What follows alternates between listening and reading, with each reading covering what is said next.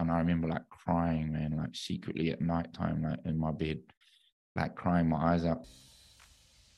My dad was, he really, really struggled throughout his life. He had a lot of issues with drug addiction. People talking about like, high performers and successful people. And the one of the most commonly shared traits is the understanding of delayed gratification over instant gratification. And so I would be taking 2 painkillers before every single separate session. So like 6 painkillers a day, at least.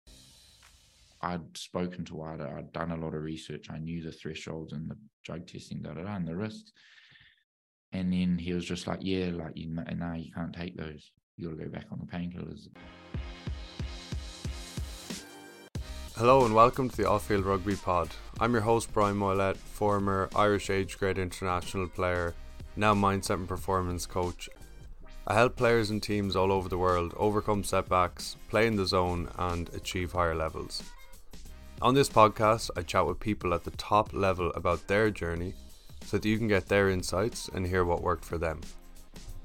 You probably agree that you need to be strong mentally as well as physically, but most players don't know how to work on their mindset. My new book, The Book on How You Become a Pro Rugby Player, is like a gym program, but for your mental strength. In it, you'll learn how to instantly move on when you make mistakes in games, how to feel excited and confident on the field, and how to play in the zone. And it's available now on Amazon. Please subscribe to the pod wherever you're listening, and be sure to send it on to some friends. Cheers.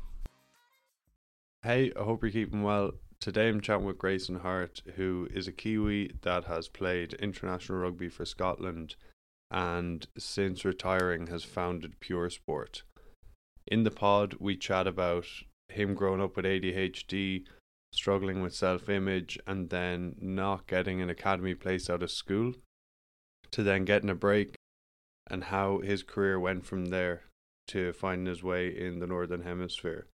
We also chat a lot about finding fulfillment, the benefit of discipline, tools to help mental health, and we go into a good few different rabbit holes around those kind of things.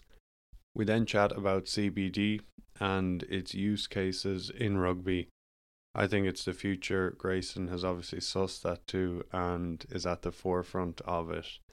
So yeah, you'll hear bit about Puresport as well and the company that he has founded, which is going from strength to strength. As always, if you want to get in touch, my Instagram is at offfieldrugby. My website is offfieldrugby.com and I will leave links for those in the show notes here for the podcast. So here's episode number 81 with Grayson Hart. Dealing with money can be very stressful, and especially with everything that's happening in the world right now and stock markets crashing. If you're not an expert, it can be difficult to know what to do. Sparks Wealth is an Irish financial planner and they are experts when it comes to dealing with finances and helping guide you on what's best for your situation. You can book a free call with Will now at Sparks Wealth on their website, sparkswealth.ie. Recently, a family member of mine did just that and was so happy they did so. They said Will guided them through everything in a simple, easy to understand way, no jargon, and it was a brilliant experience. So that's sparkswealth.ie. So chat to me a bit about growing up and playing rugby and your journey in NZ. Yeah, man. So growing up in New Zealand, it's safe to say that, rugby is just a huge part of our culture. But for me, even more so, I was born into a family that rugby was an even bigger part of life than a lot of others, because my uncle was actually the coach of the All Blacks when I was a little kid growing up. He was head coach from 96 through to 99, but he had been like an assistant coach before that. So literally like my whole life, it was a huge part of life. My earliest memories were, playing rugby in the park with my dad. So it was my dad's brother who coached All Blacks, and my dad absolutely loved rugby as well. And just, yeah, like some of my best memories in life were rugby. You know, I remember going to play rugby for the first time, how exciting that was, putting on the uniform, couldn't like sleep the night before, so excited. Just the feeling of being out there and with your teammates and your friends, and then having your parents and there to cheer you along, and them being proud of you. And yeah, like I just always had a rugby ball in my hand. I loved it, not just the game. Like it was something that I loved. Like, I had posters on the wall. I had, if there was toys I could get my hand on, get those. Just absolutely loved rugby, man. So those are my early memories. And then when you're a bit older, like as a teenager, did you get into the Blues? I saw you played a bit for them when you were younger. Yeah, so I grew up just loving rugby, playing it. I don't really, when you're a little kid, you don't really think whether you're good or not. I don't think your like mind, I think your perspective of like good or bad only comes into play at a certain age, and anything in life, most things you're sort of just doing and playing and expressing yourself.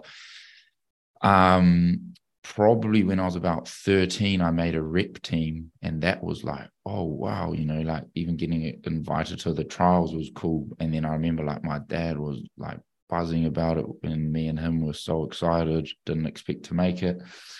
And then again, like going throughout my high school, I made a few rep teams, but I never actually felt that I was that good. Like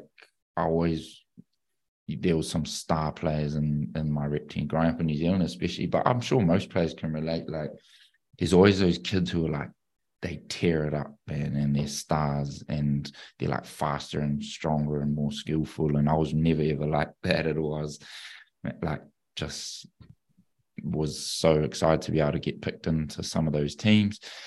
And it wasn't until probably I was about 17, and I'd played first 15 in school, and I'd made a couple of the Auckland like under 14s, 15s, 16s rep teams, and I never did well in school at all. I have what they call ADHD, and I'm always very apprehensive and careful with how I like use labels and things, because I think a lot of that comes with some negative connotations and is very misunderstood by a lot of people, including like people who are diagnosed with neurodiverse sort of brains, I guess. But it caused me a lot of issue, not being able to pay attention, not being interested in what we're doing, questioning everything, not being able to stay still. And sport and rugby was the place where I felt like the most sense of belonging and freedom. And getting into trouble all the time. At school, I started to like have this like perspective that I was a bad kid, and that I wasn't really worthy of like success. And then on the other side of that, although my uncle was a huge success being the All Blacks coach, and that was something that was so inspiring growing up, to see that. My dad was, he really, really struggled throughout his life. He had a lot of issues with drug addiction, and that was something that really affected like my upbringing and my perspective of like, what I was capable of and what path of life. And because of how he had struggled, we struggled in a lot of ways as kids, growing up. So you sometimes inherit, I guess, like limitations and ideas of how good you can be, or your value to the world. And then on top of that, I was getting in a lot of trouble at school. But I just remember like this one day, I think I was 17 in school, and everyone was talking about like, what's the plan for like university and like internships. And I had not thought of anything. And I had just been floating through school, mucking around, having fun, trying not to get in trouble, and getting in too much trouble, but just trying to get by. And I remember this day, I was like, man, the real world is coming. Like, and it was the first time I'd actually thought, I was like, school's gonna be done. Like, you can't just keep mucking around. Like, what are you gonna do? And I said to him, I was like, I gotta give this rugby my everything, because I literally sat there and I was like, I don't know what I want to do. And I was like, other than rugby, like there seemed like no pathway. And that was the moment where I was like, I'm just going to give it everything, man. And that year, I didn't actually make the Auckland under-18s. And that was like the first rep team that I didn't make. And I remember like crying, man, like secretly at nighttime, like in my bed, like crying my eyes out because I didn't make the team. And then I was like, I'm like, what am I going to do? I'm never going to make into an academy now. And, you know, if you don't make the academy, how can you go on to be a pro? And so that was pretty saddening for me, but I still had this drive. I was like, nah, this is my chance to live a good life. I want to just give it everything. I don't know what else I'm going to put my energy into. And I started like going to the gym for the first time. My brother, he's 3 years older. He had just qualified as a personal trainer. So he got a free pass for a family member or friend. So I just started going gym. I remember going gym like twice a day. I think I went from like 60 kgs up to like maybe 70 in about, it was like something like 4 months, man. I put on like 9 or 10 kgs. And I just remember like protein shakes, tuna and rice, all like just like eating cream rice and like all of this, and getting bigger. And I'll just be at the park doing sprints, doing shuttles in my backyard, working on my passing, working on my kicking down at the park, and I had friends who loved rugby. I had one of my best mates who was a rugby league player. He was really, really talented. He played for the junior Kiwis and the Warriors. He was in contract with the Warriors NRL team. And him and I, like, we used to just do like, would do sprints. Like our mates would go out on nights out and would park the car in the car park, and our mates would be drinking and we'd be having some beers and stuff, but we'd be like racing. We'd be like, bro, I'll race you to the pole. And we're like sprinting. We'd practice like doing like battling each other out on like side steps. We have like 5-meter channels, but we just loved it. And it was actually making us better, but we were like pushing ourselves. I played touch 3 or 4 times a week for like literally 3 hours, just, you know, honing those skills, but just out of the love of playing touch rugby to the light, you know, till it was pitch black. And my brother and I would be emailing all the academy teams and around New Zealand, literally anywhere, man. Like, I'd grown up my whole life in Auckland. Auckland was the team my uncle had played for and coached, and the team me and my dad and family supported. So that was my dream, to play for Auckland. But it didn't matter to me, man. I just wanted to get into an academy. I remember emailing literally every academy over and over, and they'd all be like, oh, you know, we're full at the moment, or like, we'll keep an eye on Grayson, and then one day, one of the guys from the Auckland Academy called up and he goes, oh, look, there's a New Zealand under 21 trial. You're not in line for the trial, but one of the scrum halves has gotten injured and we need a scrum half to just cover, just for the trial, like just to cover the spot to play the game. And I was like, yeah, I'll be there. And then me and my dad, we drove out, got there. I mean, we got lost on the way. So I got there late. No more uniforms left. So I had this like 3XL uniform, but it was the trial was the Blues region versus the Chiefs region. So it was like Adidas Super Rugby uniforms. And like, there's guys in here who are pro rugby players, you know, trialing for the New Zealand under 21s, like stars, guys who were all in all the academies, and no one knew who I was. Rocked up late. I had my 3XL uniform, my Blues uniform. I was buzzing to have those 3 stripes in that Blues uniform. And I just remember, man, Oh, and actually, I spent like literally 3 hours that morning practicing my passing against the fence to make sure I was dialed in. Probably that, looking back, I probably burned a lot of energy. Maybe half an hour would have been fine, but got there late, shitting myself, my uniform, just fucking buzzing to have it. I remember I was in the second half, so I was going to play 40 minutes and shitting myself the whole time. And I literally just went out there. And for me, that was like an opportunity of a lifetime, man. And I literally just tore about everywhere. I reckon I made about like 10 tackles in the first 10 minutes I was on, sprinted to every ruck. And all I was thinking of, I was just like, get to the ruck, get the ball away quick, and I'm going to make every tackle I can. I'm going to communicate well. And then it went by so quickly, and I was so immersed in just like ripping in that I didn't have a perspective of how well or not I did. But then after the game, like 3 or 4 people came up, and one was the academy coach, and then one was my dad, and one was like another player. And then they were like, man, like you went hard, bro. Like you ripped it up, man. I was like, oh, thanks, man. I just like love being out there. And Pat Lamb, who was the current Auckland coach, he was the last one that came up to me. He was like, oh, mate, you played bloody well. I want to invite you to the Auckland NPC. I can't remember what it was called back then, but, like the provincial was like it's called like Mitre 10 Cup or ITM Cup. They keep changing it.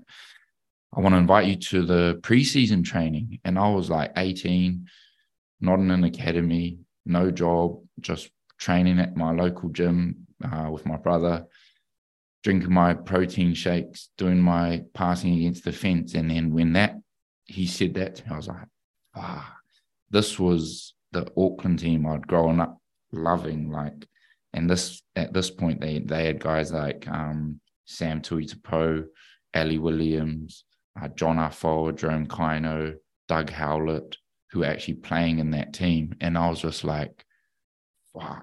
And I just went there for preseason training, and they had a group of must have been about 50 players. And I was just like, I'm just so happy to be here, man. And if I can train here and impress them, maybe I'll get my academy contract that I've been dreaming to try get. And I remember, I somehow just got selected in the team as one of the 3 scrum halves. And then actually game one, Steve Devine, who was like one of the most capped Auckland and Blues scrum halves of all time, leader of the team, unbelievable player, played with All Blacks. He took a head knock, and then round 2 I was in, and I was on the bench, and I got game time, and it was like within a couple months, I went from crying that I had not made my under-18s team, not getting any love from any academies, training down at the local, leisure centre, not really knowing what to do, doing like 12 sets of bench and bicep curls and stuff to try and get bigger. And then, it was a whirlwind, man, but it was literally like a dream come true. So, and then from there, I got a contract pretty much right away. I played that whole season. I probably started maybe 3 or 4 games, but I came off the bench throughout that Auckland season, most games. And then we won the tournament. We won the Mitre 10 Cup. We won the Ranfurly Shield. We went undefeated. So it was like a dream season. And then I got a Blues contract. So, yeah, that was my initial go into professional rugby. That's unreal. Congrats. And I love how it just started with a decision, like you're at a crossroads, you just make that decision or made that decision that this is something you're going after. Yeah, man. I think there's times in my life, and I'm sure lots of people can relate to it. It's like there's a conviction that comes from somewhere deeper. It's not like just your thinking. It's like comes from your heart, and I just remember I was like, I'm just going to give it everything, and I want to yeah, like, and there was no pathway for me, like set pathway, but I was down at that park on my own, uh, doing these shuttles and practicing my kicking and training at the gym, like honestly, like with the intensity like that, I was an All Black, and there was, I truly believe there's something about how you go about things and the way in which you carry yourself that you can create opportunities. Because there was, I don't know why that guy called me up to come and fill in. It was probably because we were pestering him to get me a spot in the academy, but like that was luck that happened, that someone got injured and then that opportunity arose. But I was ready for it, and I was confident, and I was fit, and and I was 2-3 years younger than all the guys trialing for that team, and I was just there to fill the spot. But yeah, I feel that's a lesson for life, like it's how you go about things. It's not waiting for opportunities to be handed that dictate, what your standard is. Yeah, I couldn't agree more. And like I say, it's, you listen to your heart. And I think then, when you go all in and when you go after something, things just happen. Things just have a weird way of like falling into your path when you're putting in that work. And I think a big mistake, rugby, life, whatever, I've made it in the past, is you get caught up on how it's going to happen. You get caught up and you start, as you say, you get in your head about, oh, I want to go after this, but then you start thinking about how will it happen? How will it? And like you said with yours, like you're down the leisure center, like there's like you didn't even know what the next step was, but you just knew what it was in your heart, or not in your head, that what you had to do, and you just go after it. Yeah, man, that's it. And like I had an objective that I was clear. I didn't exactly know, but I knew that there were things I could do right now that would make me feel fulfilled in the knowledge that I was doing what I could do. And yeah, I mean, I feel in times in my life where I've not been feeling content or fulfilled, I think that it's too much worrying about, all of the things that are out of your power that need to unfold in order to reach an objective, rather than being like, okay, this is my objective, this is my goal, and this is what's in front of me, and this is what today holds. And if I can start my day and then end my day by looking in the mirror and being proud of like how I've carried myself, but also know that things aren't always going to be perfect, and you can look yourself in the mirror and be like, okay, but I can improve that, or I got that wrong today, and that's okay. I'm going to go tomorrow again, I do think it is something that sport teaches people. I know people can learn these lessons in other parts of ways in life, of course, but there's something about sport that, like, you've got to leave. You've got to do things that may not be rewarding in that moment, and you just got to do them over and over and over, and then the rewards can come, or they may not come. Like, you might not win, or you might not get the result, you might not get the contract, but you also, because of that uncertainty, you've got to learn to find like joy in that process of doing those things that there may not be like a clear outcome or a clear like benefit in that moment, but it's the benefit is like creating a person that is, more resilient, more diligent, and I think that creates like a clearer mind, and a more fulfilled like human, and I do think that's one of the things that like sport can teach us all, whether you want to be a professional or not. It's like finding that joy in the process.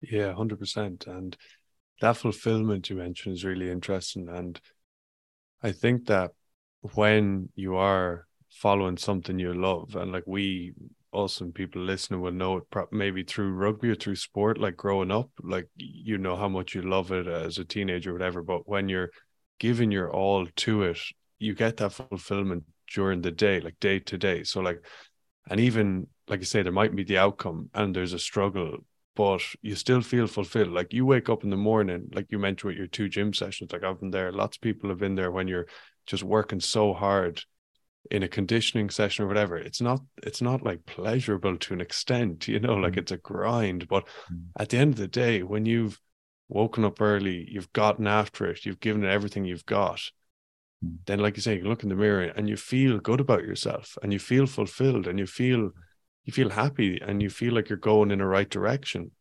because you're giving everything that you've got in the pursuit or in the towards something that you really care about and something that you love. So it's like, yeah, you don't know what the future holds. Like none of us do what tomorrow holds, but whether you get success, whether you don't get success, but day to day, if you can keep doing that day to day, you're fulfilled. Yeah, no, I agree, man. And I feel this world, this culture that we're in, it really pulls our attention to what you need in the future to be okay. And it's like a constant pursuit of like an outcome or something more that you need to have in order to feel happy or okay. Whereas actually, I'm very strongly of the view that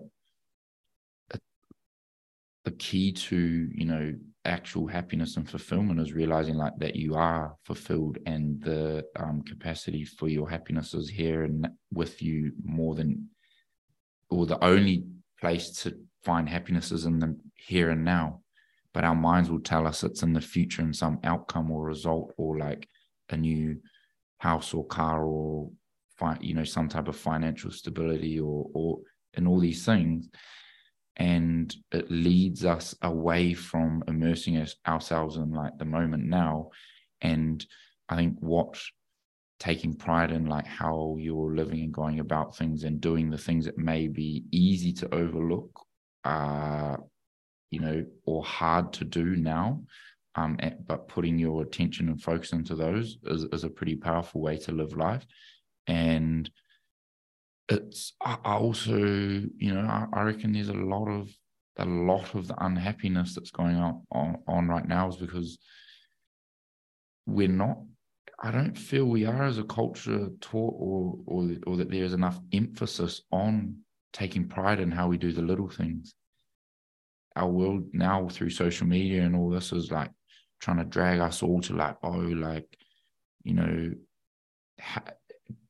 bloody the perception of others, other people's opinions of us, and that we need X, Y, and Z to be of a certain status, or like no one actually cares, man, and we need to flip our mindset around to like, actually, like, what am I doing right now? Like, what can I do to look in the mirror to take more pride within myself of how I'm living my life? And you'll be amazed, man. Like there's little things like making your bed, getting up a bit earlier so you're not rushing in the morning, like folding your clothes and getting them set before you go for the next day, getting back in the routine of like going to the gym and looking after your body and taking inner pride in how you feel in like your fitness and your health. Not for other people's opinions, because that doesn't last. Like that motivation doesn't last. It's like finding pride in the little things you're doing. And the reason I think I'm going down this sort of like avenue in this conversation is because it's something that has become so clear to me after I finished playing rugby. Like I retired from rugby when the lockdowns happened. And that was a time where most people's routines just disappeared. And so it was double for me and other people in my position who, we went from being rugby players to then like, I didn't only stop, so like everyone, like their routines and things got sort of a line drawn in them when we got all put in the lockdowns and stuff. But on top of that, I didn't have another season of rugby ahead of me. So I was like, okay, well, everything I know has stopped now. My season's cancelled. I don't have another season of rugby after this.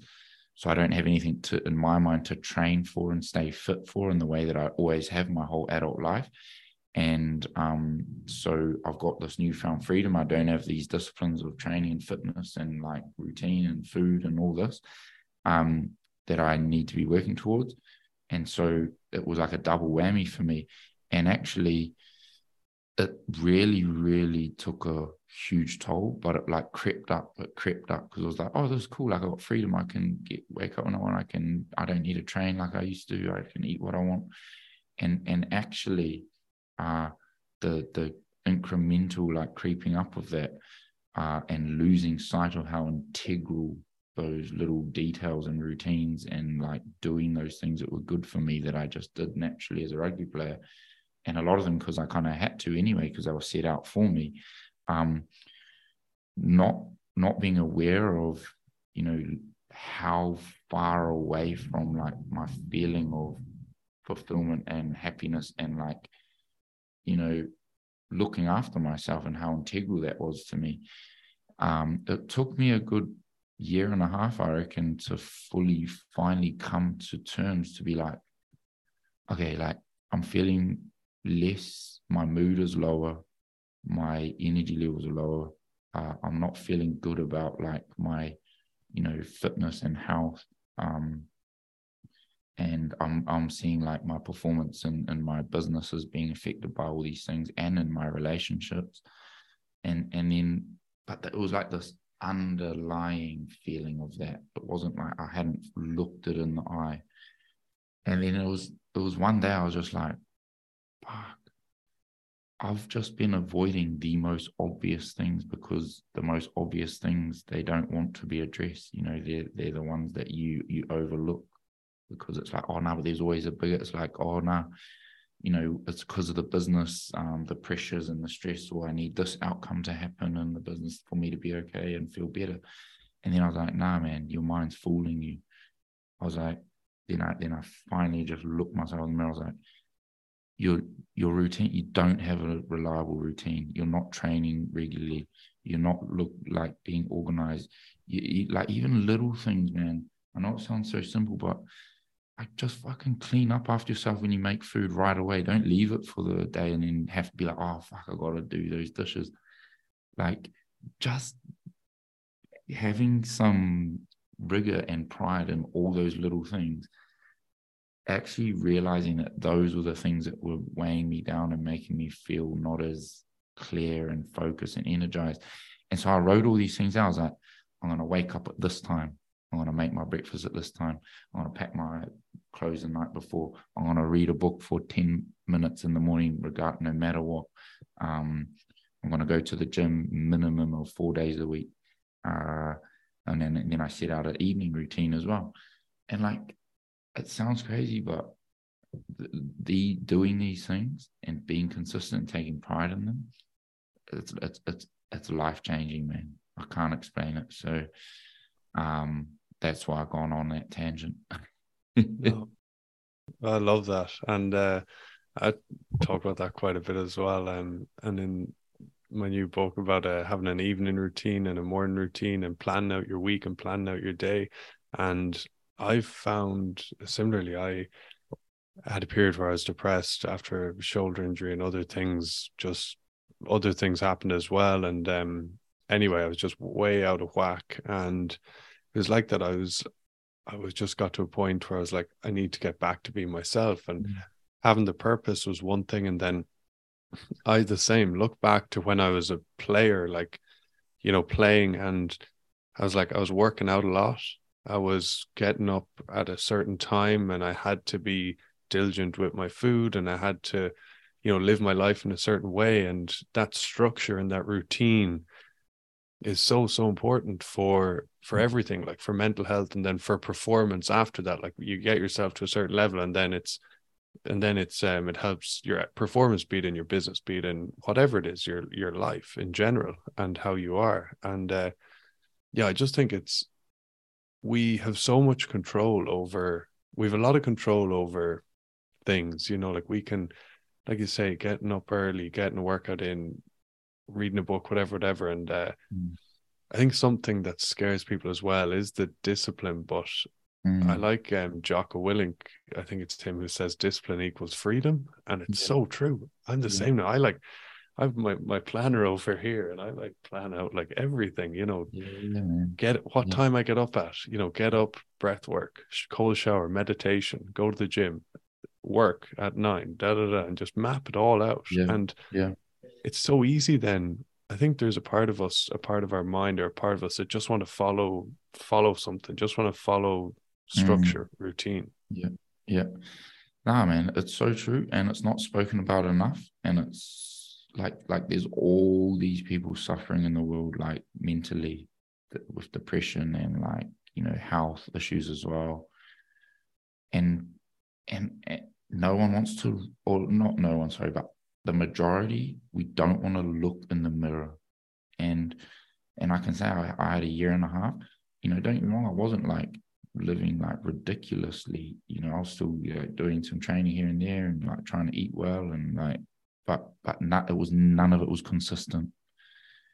And then I knew, I was like, man, like it's not good to be like waking up and then rushing to work and you have these underlying knowledge.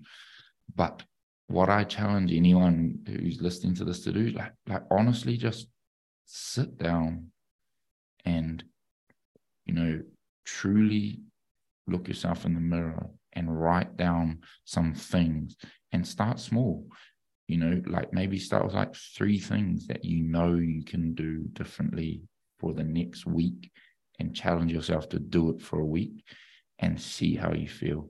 Like write it in a book. Be like, I'm going to wake up half an hour earlier. I'm going to make my breakfast rather than I can try to find something in a rush along the way. I'm going to read a book for 10 minutes. Here's one that I would recommend to everyone. Don't go on your phone for the first hour of the day. Honestly, man, our world, it's addicted to these phones because they're designed to be addictive. And we don't realize it because it's just become a norm for your alarm to go off and you to go and look at your WhatsApp or maybe check your Instagram DMs or emails. Our brains aren't designed to get flooded with an access to all these people and all this information and all these problems and things to resolve or people to respond. And we wonder why by like 10 a.m. we're feeling anxious and that we run out of energy and our moods are low because we're not fucking designed to be subjected to that. So set yourself a goal. Don't go on your phone for the first hour of the day for a week. See how you feel. One for me is like reading a book, man. Like I used to love reading. Like what it's like, Brian. Like as a rugby player, you train hard, you do all you do all that you can do, but you do have a fair amount of free time around it. You got to recover between sessions. You get full days off during the week. There's times where there's blocks in the season where you get a full week off. And I loved reading, man. Like it was the thing that transformed my life. From being someone who really, really struggled in school. And then my life was rugby, and then I utilized my free time, and I loved reading. But when I started Puresport, I was so like immersed in all the things I had to do, and I was so much busier than when I was a rugby player, and so many different things to think of. And reading became something that like went, on the back burner for me. And I always had these underlying things like, nah, like reading's good for you, man. Like it's helped make you who you are. Like get back into reading. But then I'd always have excuses like, oh man, nah, it's too busy, man, like this or that. Set it in your routine, right? Like I write my routine morning and night now, and even if it's 10 minutes, the world we live in, with all the technology and the way things are now, it's trying to condition our mind to want everything quickly. And what that does is that brings a knock-on effect into all the other things we do in life. There's things in life, I'm sorry, man, but you just can't do like a click on Deliveroo and your meal's there. not everything in life should work that way. You know, like there's things where you've got to actually sit down, be completely present, and do the work that needs to be done. But when we're hooked in this cycle of things happening so quickly, our brain resists wanting to do or needing to do things that take time. But this is why I'm going down the thing of reading a book. And audiobooks are great. Like I love audiobooks too. Like I'll listen to an audiobook at the gym and stuff. But actually reading a physical book, even if it's for 10 minutes in the morning and the night, it's retraining your brain to like just have to immerse yourself in something presently, because you can't read properly while doing other things. And you know, because you get to the end of the page and like, oh fuck, I didn't digest any of that. So reading for me is more than just the information and the cool, like, you know, stuff that you're absorbing through the book. It's like the gym, man. It's like conditioning for your mind to relearn and get good at, again, just doing something presently. And the knock-on effect for that in my life is like, when it comes to things in work that I need to sit down and immerse myself in, when there's all these other things going on, I'm more happy to do that. Reading emails that need to be presently read and digested, I'm better at doing that. And then the knock-on effect is you'll find you make your way out of like certain patterns that you are just caught up in without ever questioning them. You know, like I was in this pattern for ages that it didn't matter what time I finished work and what time my day wasn't done unless I had at least like 30 minutes to an hour of watching Netflix, because that was in my brain, it had become a habitual sign of, now I've been able to relax now and I've been able to stop. And that's just not necessarily true, but we hold on to these patterns. So reading has been like, there'll be times now where I'm like, oh yeah, I could watch like something on Netflix, but actually I just feel like reading. I just want to read that book that I read for 10 minutes earlier, and I want to read it because I'm interested in it. So you start to like be able to break down certain patterns that have just become habitual, that aren't necessarily good habits, you know? Yeah, absolutely. And the no phone in the first hour in the morning, and then also the last hour before bed, I think is like a golden bullet for feeling good. It's wild. I started that about 2 years ago myself, and it's really wild. And like you say, I would encourage anyone to do that. It's incredible how different you feel. It's mad. It's hard to even put into words, but people, they'll know themselves when they do it. And the reading, I it's funny, I fully agree with you too. I was never diagnosed with anything in school, ADHD or anything, but my whole experience as well was being kicked out of class, messing, not being able to sit still. You know, I just wanted to be outside playing and had too much energy. But I never read as a kid, and I was always just wanting to play. And it's funny, in my early, I don't know, it was about 23 or 4, I started reading, early 20s, I started reading as well. And it's something I do habitually now also. And it helps you slow down, because like you say, the phone and just has conditioned us to just have our minds going at 1,000,000 miles an hour all the time. And like you say, the important things in life, where if you want to achieve things that are worthwhile, you can't do it quickly.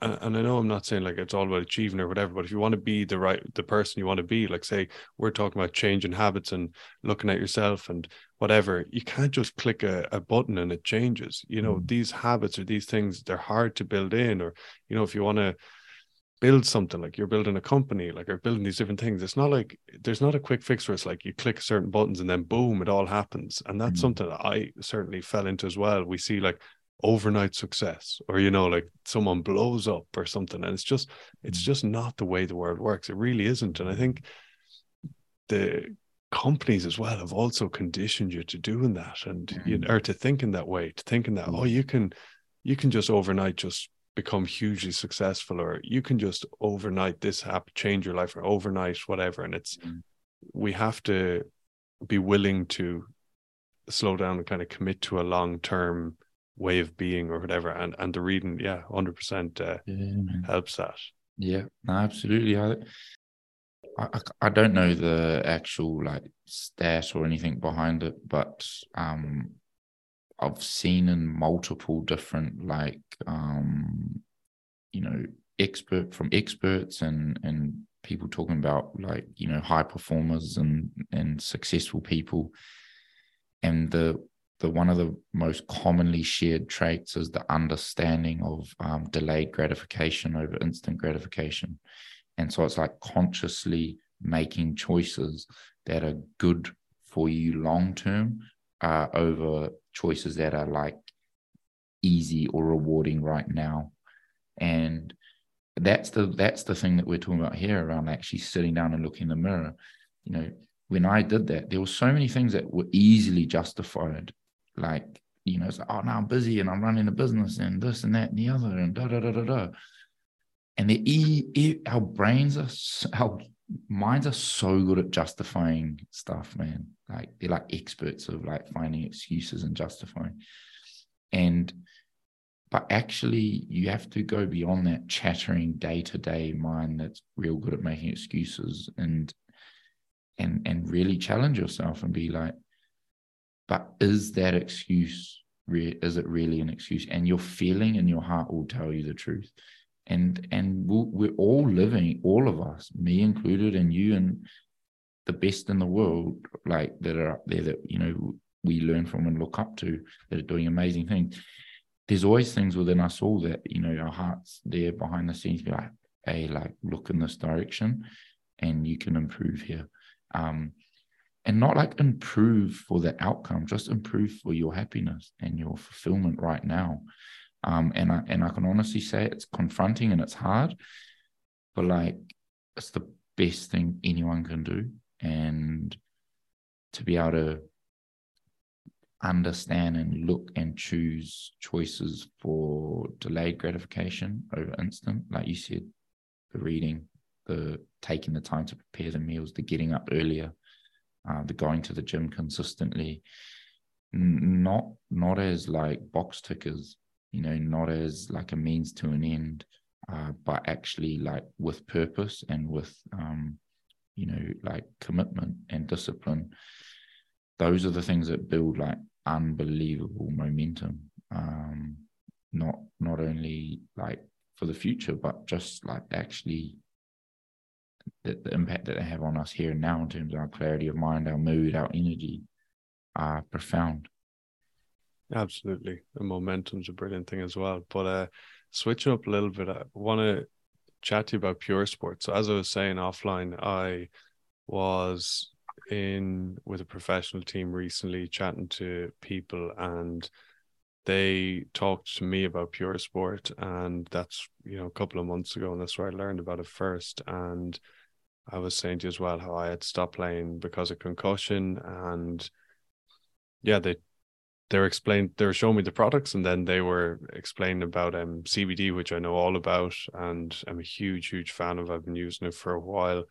And the nootropics, the mushroom blends, which can help with various different things, is something I'm fascinated with. And I've been looking into myself a little bit over the last couple of years. But chat to me about Puresport and what you're doing there and the different products.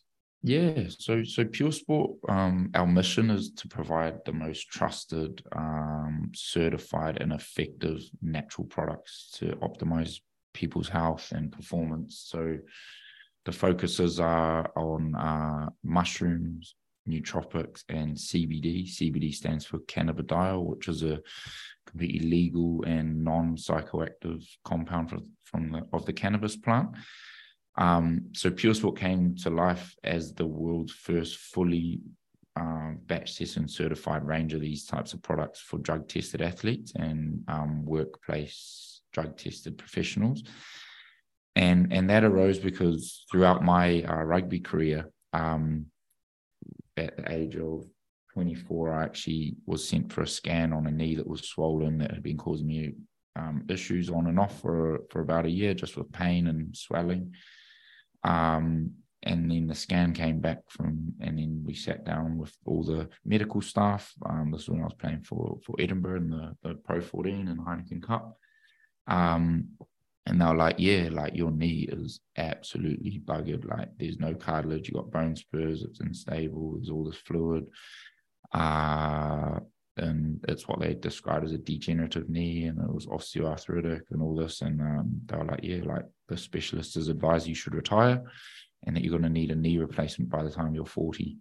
And I was just like, what the fuck? Like, I went from, knowing I had some issue with my knee because I had a couple of issues with the meniscus and some surgery and stuff like that previous years. And I just thought it was like something that had built up that I needed to get a clean out surgery or whatever. And so it wasn't what I was expecting. And that was pretty shocking. And I got sent to a couple other specialists to like get second and third opinions on what to do. And the advice by them all was like, yeah, your knee is buggered and you are going to need a knee replacement. And but because I was still functional as a player at that time, they couldn't say, like, the club couldn't terminate my contract. But what that does is that, any player that knows that the club's sort of looking over their shoulders on, like, if they're worried about a player's long-term, like, ability to play, what that means for like your next contract and things like that, it's not a very good feeling. So I always tried to like downplay any time that I was having pain or things like that. But what that did was led me on to real reliance on painkillers. And then also like the club was, providing me with cortisone injections to help me get me through the seasons and stuff like that, so I could keep training and playing. And then providing me with lots of painkillers. And it just got to a point where one day, man, like probably doing that for a good 2 years. And at the worst points, in the pro rugby setup, you do 3 sessions a day often. So you got like your main weight session, you got your back session, and then you got your team session. And so I'd be taking 2 painkillers before every single separate session. So like 6 painkillers a day. At least, at times, and doing that for like a couple seasons on end. I remember one day, like, I was like, oh my God, like, this is not a good way to live life. Like, my stomach was aching all the time. Like, my sleep quality was poor. Like, I was having like, really like up and down feelings of my mood, and like, because of like the drugs going in and out of my system. And I just realized, man, I was like, this is no way to live life. But all I wanted and all I dreamed of was rugby, and I didn't want to like stop doing it. So I wanted to try find ways to like naturally relieve the pain and get off painkillers. And it wasn't just about like relieving pain. It was trying to understand how I could like optimize my body so I didn't have as much inflammation and pain and stuff like that. So it led me onto like a lot of research, and it opened me up to a world like of natural alternatives that the professional sporting world, like, we just weren't aware of. Or, because in the world of sport, you're really like provided information that, your club and the current like landscape of professional sport offers you, which is quite like similar across the board in all different sports, and from like the S&C to diet to recovery, they all sort of like evolve at the same time across most professional sports. Don't get me wrong, there are some that are more ahead of the curve than others, but most are playing off the same hymn sheet. And in that current time, natural wasn't really something that was being looked at. It was, you got your protein powder, you got your creatine, and you take painkillers, and maybe a pre-workout and your coffee and your caffeine, all of that. But down this rabbit hole I went of like nootropics, mushrooms, CBD, other, things around diet and learning about inflammatory foods and anti-inflammatory foods and all of this. But it also just opened me up hugely to like having much more of a appreciation and understanding of like how integral our recovery, not just as a box ticker but as a way of life, is. sleep quality and diet and, intake of like certain foods and caffeine. So I really became like immersed in like optimizing my mind and my body. And through that was where my like real interest in like mushrooms, and mushrooms was the first one that really stood out to me as like, there's some really interesting things around like cognitive performance for, memory and focus, but also taking lots of head knocks and stuff, the down the line impact on our brains for like cognitive degeneration that, contact sport athletes go through. So I was really interested in that. Something like a mushroom called lion's mane. There was a lot of scientific research on how it's helping repair neural pathways in the brain. And then another one, reishi, for example, reishi mushroom, helping to enhance sleep quality, digestion, and things like that. And then I came across CBD, and I saw that it was scientifically proven to interact with receptors in the body to help the body enhance its natural ability to relieve pain and inflammation, and it also had benefits around like stress and sleep quality. So I just started trialing all these products and researching them and like looking up the risks of like the drug testing stuff and talking to WADA, because you can, like, as a current drug test athlete, you can speak to them, and made my own informed decisions of the risks and stuff that I was willing to take. Because for me, I was like, I want to get away from these painkillers. Like, being a human and living well became really clear and important to me, as much as being a rugby player. And the two went hand in hand in my eyes. And then anyway, a few months down the line of really putting these products to the test, it was the first time in years that I was able to actually get off painkillers. My knee was still obviously like struggling because the biomechanics of it and the cartilage being gone and all this, like there was still issues there, but I was able to train and play without the painkillers for the first time. And then what I noticed hugely was like my sleep, my mood, and my energy levels were like, it was almost like over the 2 years of 6 painkillers a day, the gradual build up, I didn't realize how suboptimally I was living, until I had gotten off them, and like they had cleared my system after a couple months. I was just like, fuck, like my energy, like everything, my mood. And I was like, that's when I was like, bro, I cannot go back to those painkillers, man. Like, I feel like a new human. And eventually my team doctor, one day when we were having like a checking on my knee and like how it was going, and he would usually give me all my painkillers in, and he was like, oh, you've not been really taking these painkillers, like, what's the go? And I was like, oh, I've been taking these CBD products specifically because they were the ones that were most helpful for my pain and inflammation. And then he goes, okay, well, let me speak to the club and look into it. And then he came back like the next day, and he was like, and I knew I was going to have like some challenges from them, but I'd spoken to WADA, I'd done a lot of research, I knew the thresholds and the drug testing, and the risks. And then he was just like, yeah, like, you can't take those. You got to go back on the painkillers. And I was like, nah, like, I've really researched, I'm good. I want to make my own decision. And then it ended up that the club was like, you can't, like, if you take those products, you're in breach of your contract. And I was like, fuck, man, like, I'm a human, like, let me make my choice. Like, I'm not promoting them. I'm not telling anyone else. This is my choice, and I'm going to take my risk, and I'll really equip myself with the knowledge and information, and I feel there's no risk here, and this is what I want to do. And they're like, no, but anyway, I kept taking them. I just didn't tell them. But what that did was, I then had this idea. I was like, I'm going to create the world's first fully batch tested and certified, because this should never be a problem for another athlete. We should be able to take these products, and we should be aware of them, because we just handed out painkillers. That's the only option. And that's how my idea for Puresport began. And that's what we achieved in 2019. We had the world's first full range of fully certified for drug tested athletes.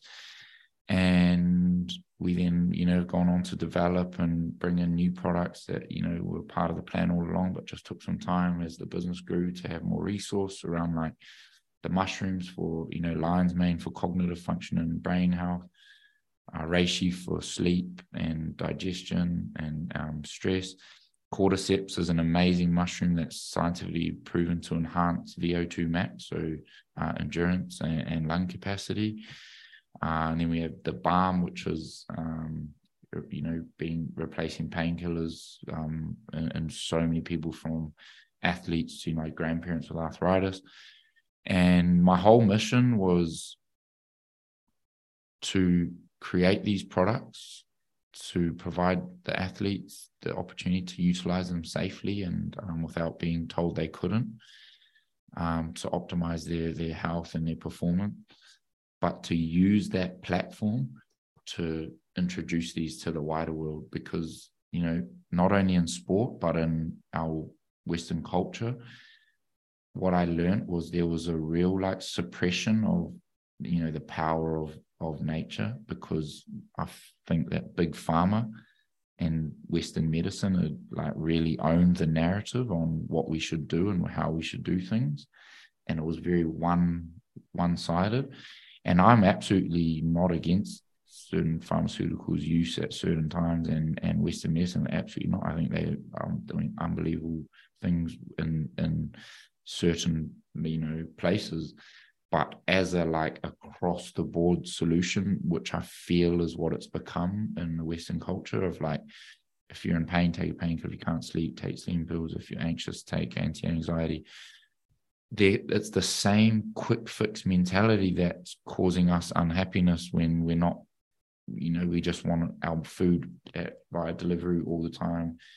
We want success in life and work and physique right away. We want, rather than, going out and meeting people and connecting and actually socializing, we just want to meet a girlfriend online, just like that. And the same with our health, and actually we need to question that, and we need to equip ourselves with knowledge. And that's really what Puresport's mission is to provide those products, but provide a community and a place of knowledge to empower people to be but what can I do to be more optimal, and what can I learn, and what can I implement, and what can I take, and what can I stop doing? So yeah, that's Puresport. That's brilliant. And I similarly, when I was younger, we would have been given painkillers, actually given them. I was the same way you were too, actually, yeah. And I would have just popped them without even thinking. And you take ibuprofens, you get them over the counter yourself. And a good friend of mine is a doctor and said that he sees so many people, young people in their 30s, and their livers are ruined from taking ibuprofens all the time. They're getting liver transplants, or they're just ruined. Yeah. And I would have popped 2 or 3 of them after every game, sometimes before games. And then sometimes you get diphene, which is harder stuff. And once again, you just take it without, because you're, and I think as well, a part of the drinking culture, I think drinking problem in rugby is because you go through a lot of pain, it's sore. So after a game, you're physically very sore, obviously. And a beer dulls the pain, and having a few beers, and don't get me wrong, if people want to have a few beers, but that can then lead to binge drinking, lead to other things. And the CBD, I just think, is incredible. It's incredible. And all players should be aware of it, because it is incredible for dealing with pain. Unreal. And it's also unreal for stress and just relaxing as well, in that I, as I said, use it myself. And I found even since the concussion, I'm good now, but if I'm on the screen on the laptops all day, doing this, and then I'm working and I'm just busy, and just at the end of the day, after hours and hours, I can just be a bit fried, and go out for a walk, but take a CBD tablet, and it just helps relax all of that. Yeah, man. 100%. And it's people like yourself who are living your life very authentically and wanting to improve and optimize that are the most amazing advocates for how these products work. And because there's too many people out there, and there's also too many brands and companies who are trying to promote things in the way that they don't really work. It's like marketing. It's like, I see brands in the mushroom and the CBD space who they literally try to promote these things as like a miracle pill, or and what it's doing is it's ruining the reputation, and it's ruining the opportunity that we have to like build that knowledge and trust and understanding in people in a category, in an area, in a type of product that's new to a lot of people. And the problem is we've become so conditioned to like wanting things that like just mask an issue. They don't fix it, sorry, that mask an issue. Like you said, like the beer after a game when your shoulder's absolutely buggered, or whatever else, if after a rugby game and you have a beer and it like numbs that pain, or you take those painkillers and it just like masks the pain. What we're trying to do is implement and provide knowledge and understanding around how we can work with our bodies to help relieve and recover from that pain, not mask it. Because when you don't have to look far in life to know that when you mask things and you suppress things, they always come back around to bite you, and what we're trying to do is we're trying to provide products and knowledge that say, hey, this works like this. It works with your body. It works gradually, and it works naturally. And it's not a mask. It's not a quick fix. It's part of your lifestyle now. And so to have people like yourself who understand that way of life, to share it is a really, really powerful thing. Because unfortunately, there's too much out there that's trying to sell that, but it's like that limitless pill. It's not real, man. It doesn't work that way. Yeah, and it's I'm conscious of your time, but last one, it's 100%. It's a piece of the puzzle. It's like stretching after your workout, or it's like eating healthily, or it's like getting good sleep, having good sleep habits. And yeah, I know exactly what you mean. Sometimes you see it all CBD, and people, sometimes I kind of see like, oh, their life is upside down, but it's like, I'll try start taking CBD. Yeah. It's like, Yeah. it's like, Yeah. no. That's not it. Yeah. Like I got friends, and like they'll come to me and they're working in the city and like working hard, and but I know like they're going to the pub all the time and drinking a lot, and like they'll say, oh mate, like I saw, Lion's Mane's gonna help me like focus and might help with like energy levels and stuff. What do you reckon? And I'll say, look, like it can have those benefits, and yes, like that is some of the benefits that you'll see, but actually as a friend, I reckon like there's things that you can address that are going to have way more of an impact right away than what that product can have. And actually by addressing some lifestyle changes, that because if it's energy and focus you're looking for, I reckon some of these lifestyle changes are going to impact that far more greatly. And then if you use the Lion's Mane, then it's going to take that to another level, but again, it's like people don't want to do the things that are like the harder things to do, the more confronting, like, but like the when it comes to the question, like, but how am I living? People are like, oh yeah, but then Puresport will give me this Lion's Mane, and then I'll be like, boom, or Puresport CBD I'll take before bed and I'll sleep like a champ.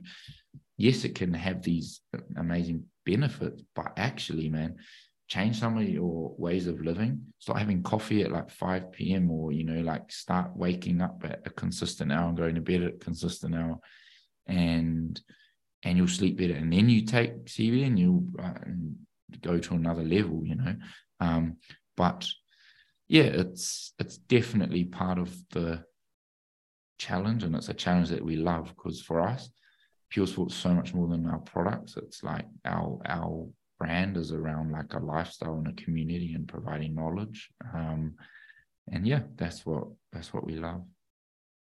Brilliant stuff. Well, congrats on everything so far and keep up the brilliant work. As I was saying before, a few different rugby players have spoken to me about how much benefit they get from your products. And yeah, likewise, I think it's unreal, and it's definitely the future and hopefully closer to the present as well.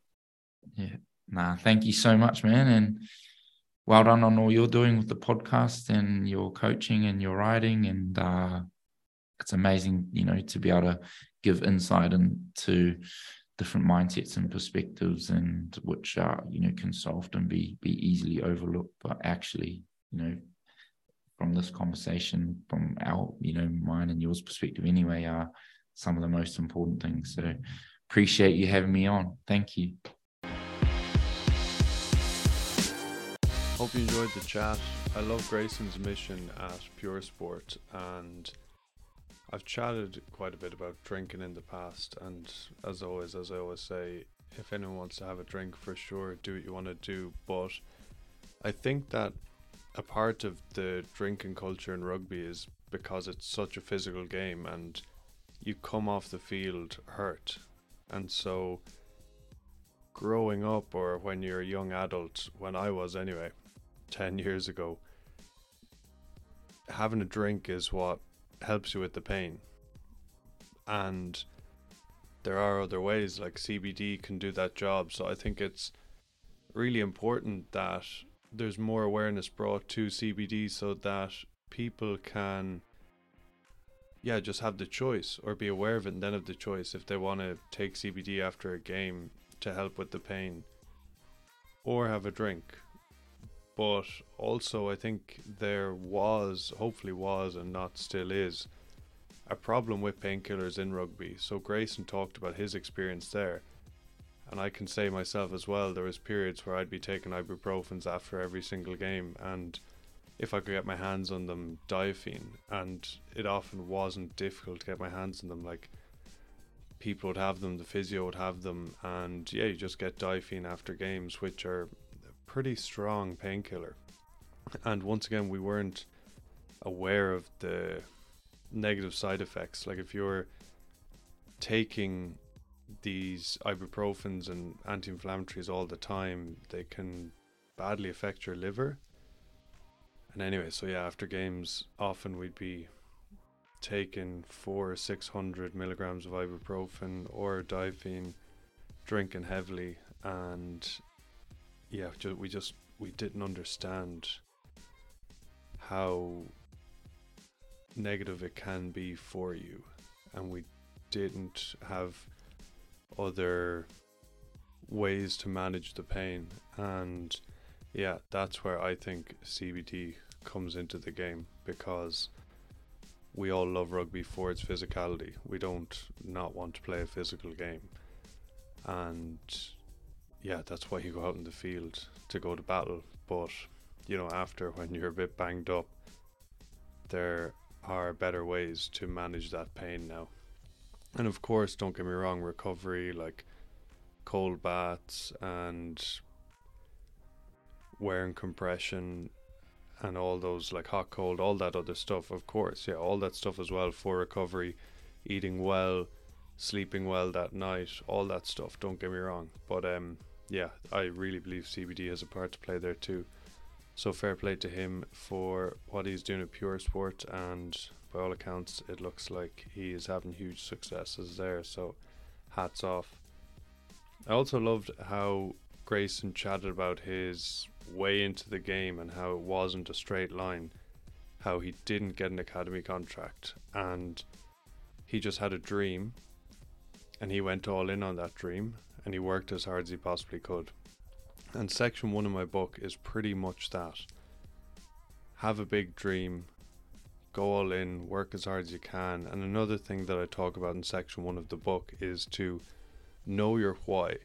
So know why you're doing it, because when you're doing that, when you're gone all in on your dream, it can be very difficult. Like Grayson was saying there, he's training down in the local gym, the local community centre. People aren't looking at him, and that's not easy. So there will be times when you'll be motivated. There'll be days you wake up and you just can't wait to get to the gym, you can't wait to get after it. But there will also be many days where that motivation is lacking. You don't have that energy and enthusiasm the way you do on other days. And that's when it's important to know why you're doing it. And in chapter 2 of my book, I give you an exercise which you can do, and it'll help you understand your why on a deeper level, which will in turn help you keep going when the going inevitably gets tough. On Grayson's journey as well into the game, a quote that I really like is, "Success is going from failure to failure without loss of enthusiasm." And that's something that I keep reminding myself, because, on my journey, what I'm doing now as well, there's loads of times where I'm like, oh, could have done that better, oh, I didn't do that well, oh. And it seems like there's little, we'll say, micro failures all the time, but a failure is just something to embrace. Like the Michael Jordan quote about missing all the shots, and that's why he's a success. And Kobe talks about it as well, that he doesn't fear failure, and failure is just a learning opportunity, which it is. And yeah, that's just what it is. Failure is just a learning opportunity. And I think we get conditioned when we're younger growing up to see failure as a bad thing. Well, I know I did, and I know many others do too. Because the way this plays out is, when you're a young lad or young girl playing any sport, and if you make a mistake, the coaches often go, oh, or your teammates go, oh, you dropped the ball, oh, don't drop the ball, and you get a bit of backlash when you make a mistake. And that then results in you fearing failure. You're afraid of failing. And somebody who's very good at this, I'm just reminded of right now, is Owen Eastwood. And I chatted with Owen on this podcast 5 or 10 episodes ago. And he spoke about belonging and the importance of belonging. Sorry, that's what he speaks about, and his book is incredible.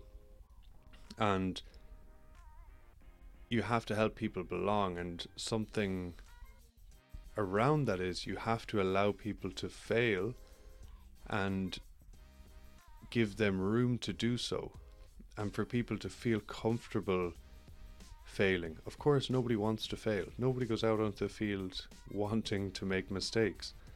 But if you are to be the best version of you, then you have to play at your edge. You have to push it. You have to go for it. You have to back yourself. And when you do all those things, look, there's going to be a mistake along the way, or a quote-unquote failure. So I think something that's really important is, as a teammate, you have to help your teammates when they fail. And that's what leadership is, I suppose, is, someone on your team makes a mistake, go over and put an arm around them and say, all good, bud, let's go again. Don't worry about it. Let's go again.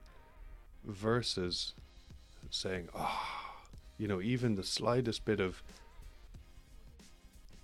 unhappiness or dismay or frustration after someone makes a mistake, they can feel it. So it's so important as players and coaches to understand that we're all trying our best. And if somebody isn't trying their best, for sure, that's something to look at, and that's something to have a chat about. If you see somebody who isn't putting it in, you can have a chat with them about, why is this the case? Like, what's up here? And I don't think you don't lash out at them at first. There could be many different reasons as to why it looks like somebody mightn't be fully switched on or given absolutely 100%. They could have many things going on in their life, but I think you always just have to look at effort. Is someone giving 100% effort? And yeah, that's something that I'm just aware of myself as well when I'm coaching. Just look at people's effort, and that's what you want to see.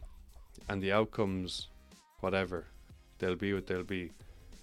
And as a coach, you have to help players make better decisions sometimes, versus saying, oh, you should have passed the ball or you should have done this. It's helping them understand what's best in the moment. And anyway, bit of a tangent there. Another thing I was just thinking about after editing that podcast. So I did this podcast with Grayson about 2 weeks ago when I was back home in Ireland, and I'm now in Christchurch. And when I was back in Ireland, I was very much in good momentum. I was being quite disciplined. I was, getting up early. I was working hard. I was being quite efficient, and yeah, all good. And just something I realized is that when you are in the middle of that, we'll say, day to day, and you're just being disciplined and doing the right things, you can often think, geez, I'd love to just sit down and do nothing for a week. And so for the couple of weeks before I left Ireland, did a lot of work and was trying to bang stuff out. And I said to myself, when I get to Christchurch, I'll take the foot off the pedal for a week and, settle in and whatever. And, I was still, the first few days, a little bit of jet lag. I didn't really have much jet lag though, to be honest. But, I was still doing a workout in the morning, a little bit of a workout, and doing one or two things. But I was kind of floating about for 2 or 3 days. And while I thought this is what I wanted to do when I was being, we'll say, very efficient in my days back in Ireland, after the 2 or 3 days, I was kind of the slightest bit anxious. And when I say the slightest bit, I mean the slightest bit. Like, I'm just kind of fairly self-aware of this now, and I kind of use percentages as an analogy. And let's say I was 100% back in Ireland and I maybe dropped down to like 97% or 6%. And I just realized that, I'm someone, we're all different. And I know, as we chatted about neurodivergency in the podcast, our brains are all wired different.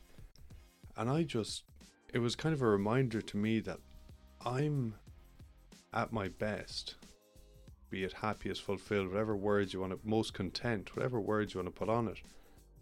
I'm at my best when I'm being disciplined, when I'm in a good routine.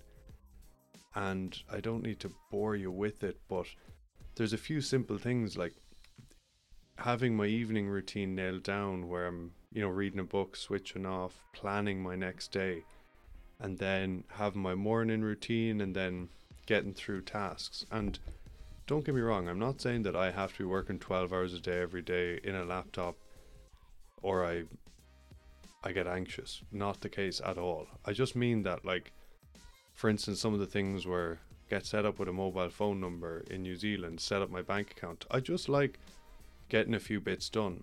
And another thing then yesterday was go to the beach. Go to the beach, have a swim in the sea.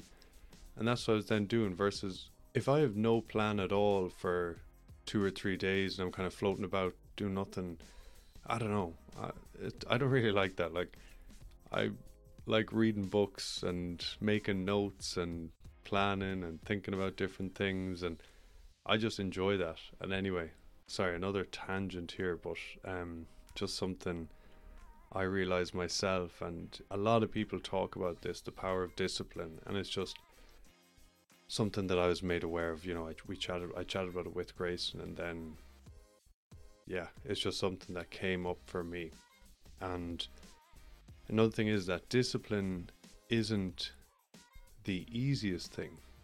It's easier to be undisciplined, but there is huge benefit to being disciplined. And something I just noticed. Last thing, so I mentioned a couple of weeks ago on the podcast that I was working on the audiobook. I was narrating the audiobook for the book on how you become a pro rugby player. I was aiming to get that out by Feb 6th or Feb 7th when I landed in Christchurch.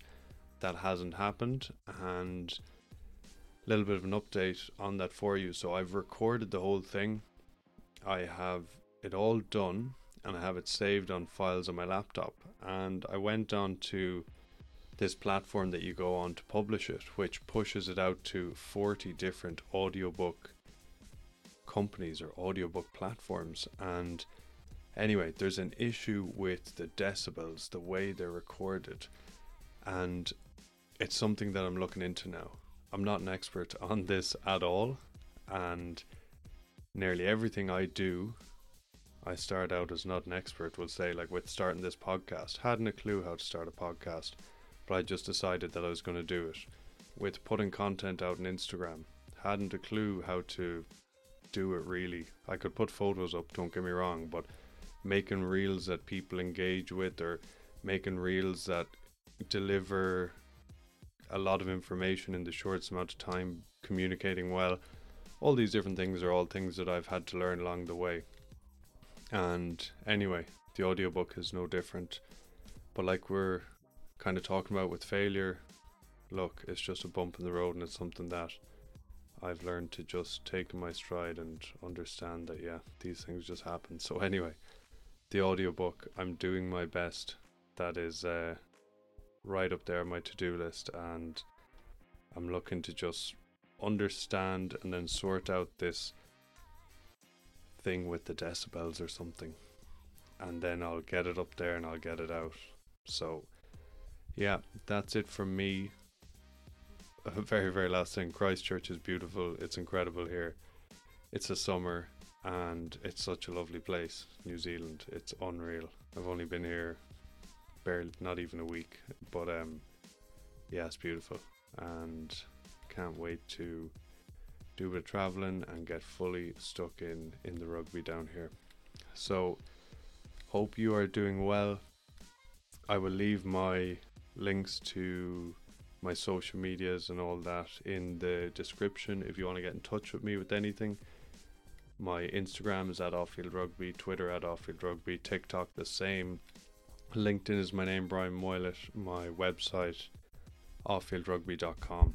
So yeah, if you want to give me any feedback on anything, if you want to ask me any questions, if you're a player that would like to work together one-on-one, or if you're a coach and would like to help your players with the mental side of the game, like building confidence, dealing with nerves, performing under pressure, having more self-belief,